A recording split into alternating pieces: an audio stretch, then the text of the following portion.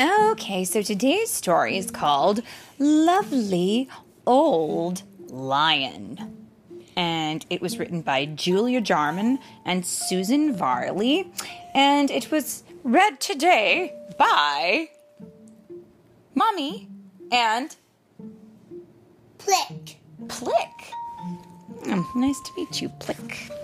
Nickname of Glick. Oh, I like that too. Glick, Plick. Okay, here we go. King Lion was Lenny's grandpa. He was kind and clever. But one afternoon, when they were playing snakes and ladders, he forgot the up and down rule. And he couldn't remember Lenny's name. Grandpa used to look proud and kingly, but now he looked worried and tired. One day he stared at Lenny's soccer ball. He said, "What's that?" But he wouldn't come outside for a game. Another morning, Lenny found his grandpa's crown in the trash bin with some other things that shouldn't have been there. King Lion kept getting muddled. He even mixed up day and night. He would say, "Good night, cub," and get into bed when the sun was shining. It was acting weird. Yeah, I know. Grandma said, "Don't worry, Lenny. I'll play with you. Grandpa's not himself today." "Who is he then?" asked Lenny. King Lion was still Grandpa, but not so clever now. Not so kingly, and sometimes not so kind. The other animals started to notice. Once, when King Lion was singing the same song over and over again, Chimp laughed at him. King Lion looked upset. "Don't be mean," Lenny roared at Chimp. Later, Hippo tried to explain why King Lion was behaving oddly. "He's getting old," he said, "and bits of him are wearing out. His brain isn't working as well as it did. That's why he keeps forgetting things."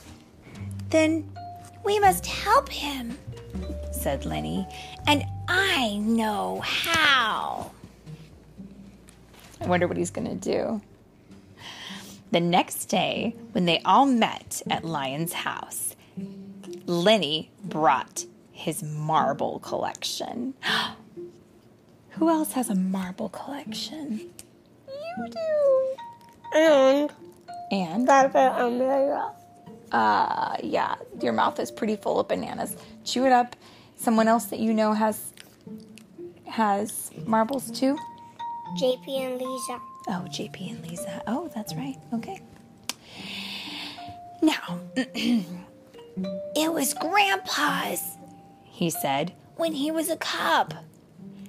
King Lion's eyes flickered when he heard the marbles rattle, and he picked up a shiny red and white one. "A red squirrely," he said. "I beat Wildebeest with that one. We were good mates when I was a cub." "We still are," said Wildebeest. "Remember when we played that trick on Croc?" Oh, they were best friends. So a wildebeest is it looks maybe like a little bit like a buffalo, like a water buffalo or something. And then they played a trick on a crocodile, and we can see the crocodile here too. King Lion looked up. "Did we hide his cherry bun?" "He looked for it everywhere," laughed Wildebeest. "And I found it," snapped Crocodile. "With a little bit of help from me," crowed Cockatoo. Now, what kind of animal is Cockatoo? Cockatoo is a bird, a beautiful white bird with some yellow spiky feathers at the top. And the crocodile had lost his little treat because the lion and the wildebeest had played a trick on him. But the cockatoo helped him get it back. The next day, Wildebeest brought some photos with him. "Remember that?" he said, pointing to one of Hippo in the bath. "He was stuck," said King Lion, "and we pulled him out and splash, we all got wet." Grandpa laughed. Lenny and his friends kept coming to see Lion. It cheered him up, but they couldn't stop his tired old brain from wearing out. As time passed, he got even more muddled. One summer evening, when Lenny found his grandpa's crown in the grass, the old lion put it on Lenny's head with his trembling paws.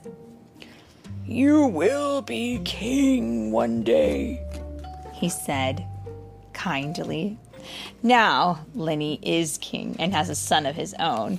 And King Lenny is kind and clever, just like his grandpa was. And he sometimes forgets things now, but he never forgets his grandpa. He often reminds the young animals in his kingdom to be kind to their grandmas and grandpas and to help them remember. So I think we should all try to do just that. That was a wonderful story.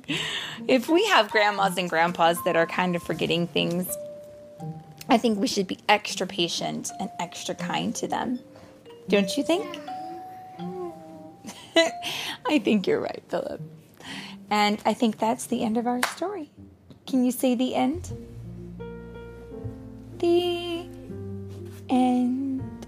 You have to say it with your mouth, not with your eyes. The Gleck. I like how that means lots of different things. I'm going to say that means the end. The end. I'm going to say that.